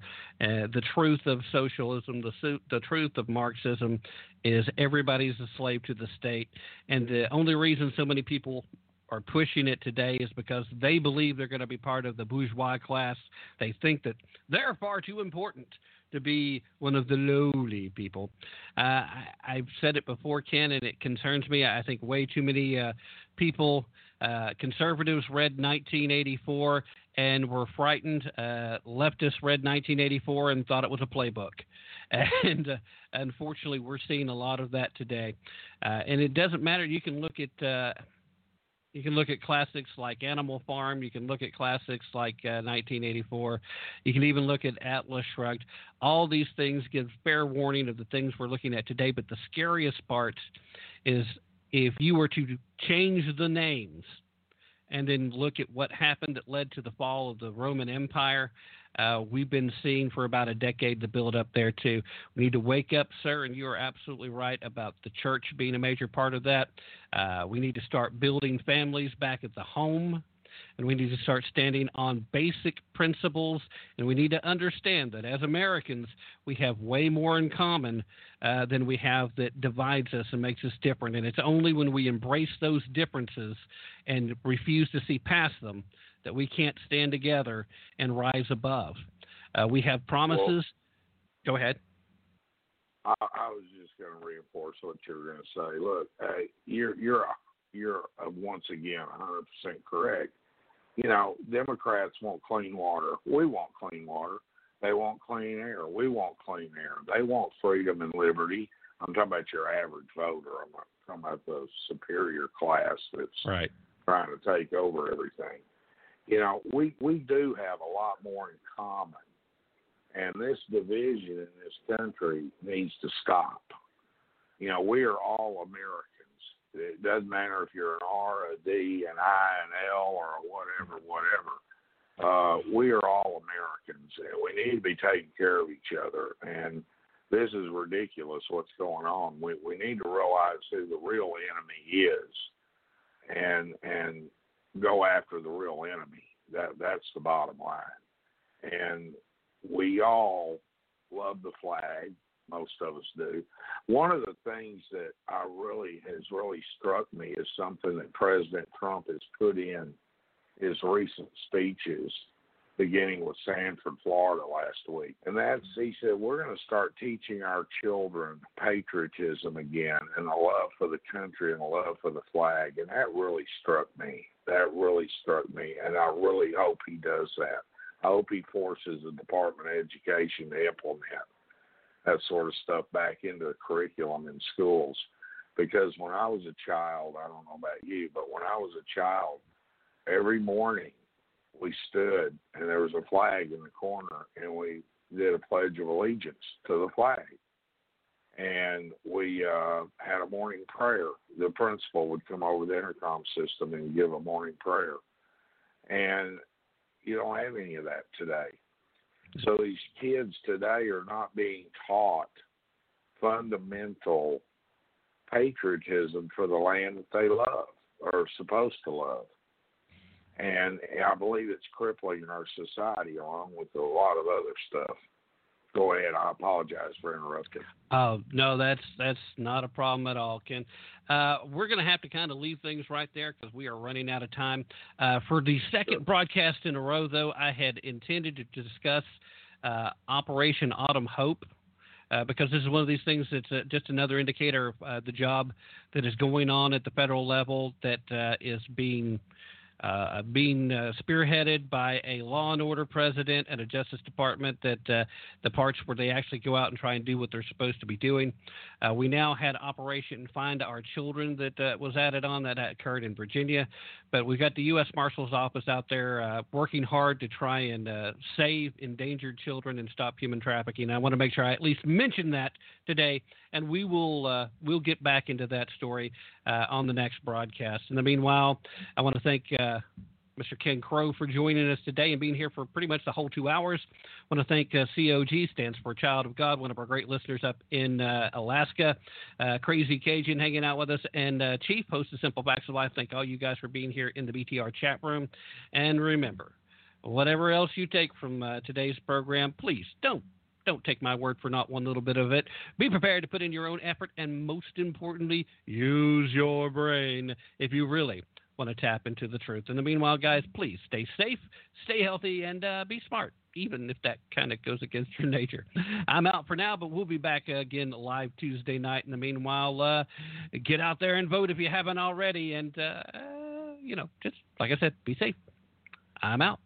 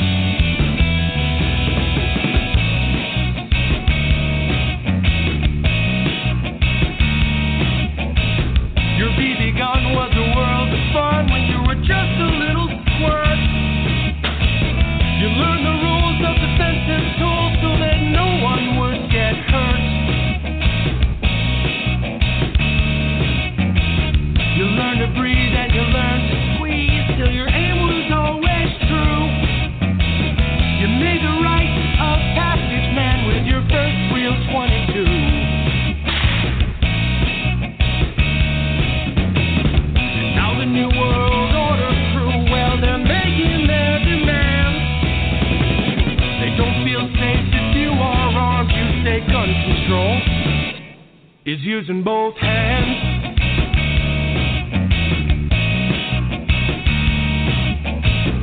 Founders knew the Second Amendment was the final one to keep. Don't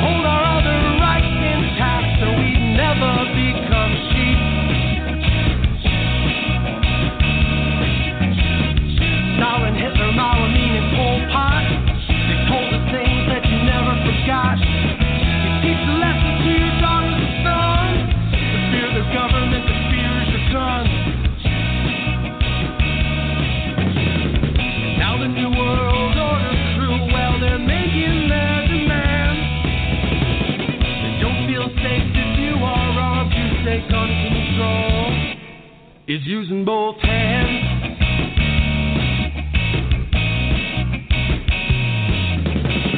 Well, I prefer the 308 to the tiny 223. It gives me more than 1,000 yards to protect my family.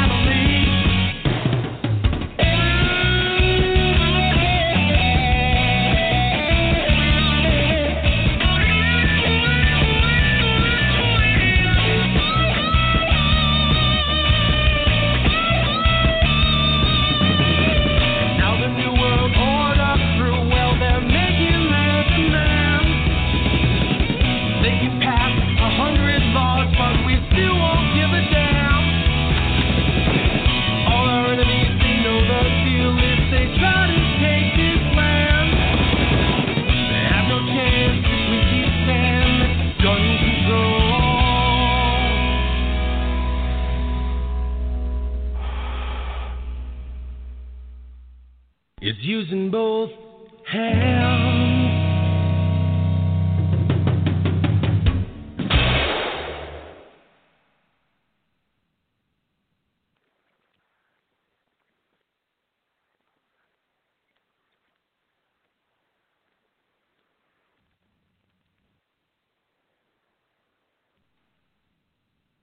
With Lucky Land Slots, you can get lucky just about anywhere. Dearly beloved, we are gathered here today to... Has anyone seen the bride and groom? Sorry, we're here. We were getting lucky in the limo and we lost track of time. No, Lucky Land Casino, with cash prizes that add up quicker than a guest registry. In that case, I pronounce you lucky. Play for free at LuckyLandSlots.com. Daily bonuses are waiting. No purchase necessary. Void where prohibited by law. 18+. Terms and conditions apply. See website for details.